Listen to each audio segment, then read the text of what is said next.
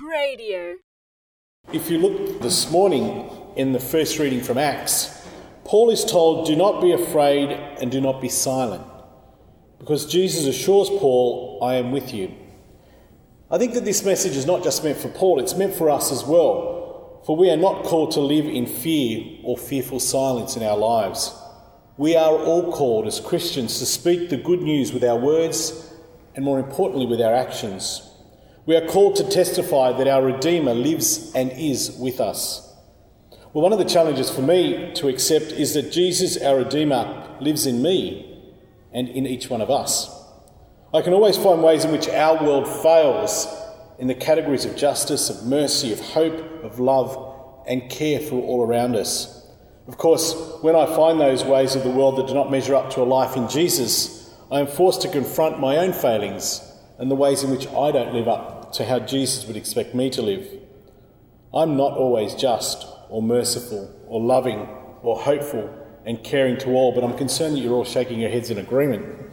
So I need to adrift my sins and change my life, which is often a long process for me. In spite of personal and communal failings, we are called to be Christ to one another every day and all day. Jesus is present with us in our world in a way that was unimaginable before his resurrection. Because of the resurrection, Jesus is available to all of us in many ways that are not limited by space and by time.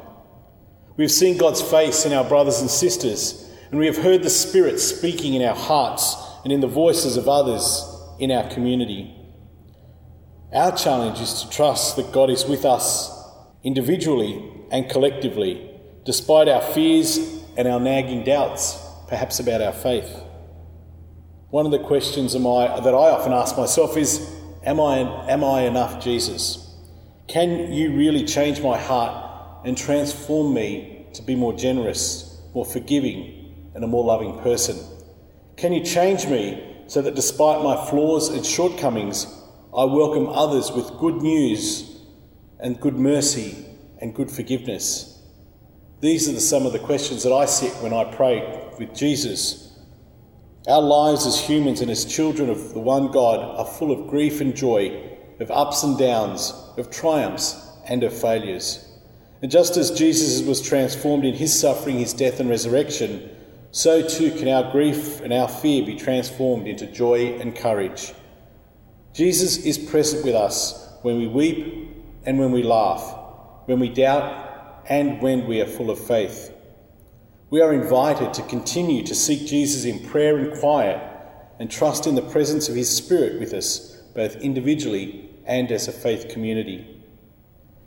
Today we all pray for the grace that all of us will listen to the voice of Jesus speaking to us in Scripture, in our church and in our world. Amen. Radio.org.au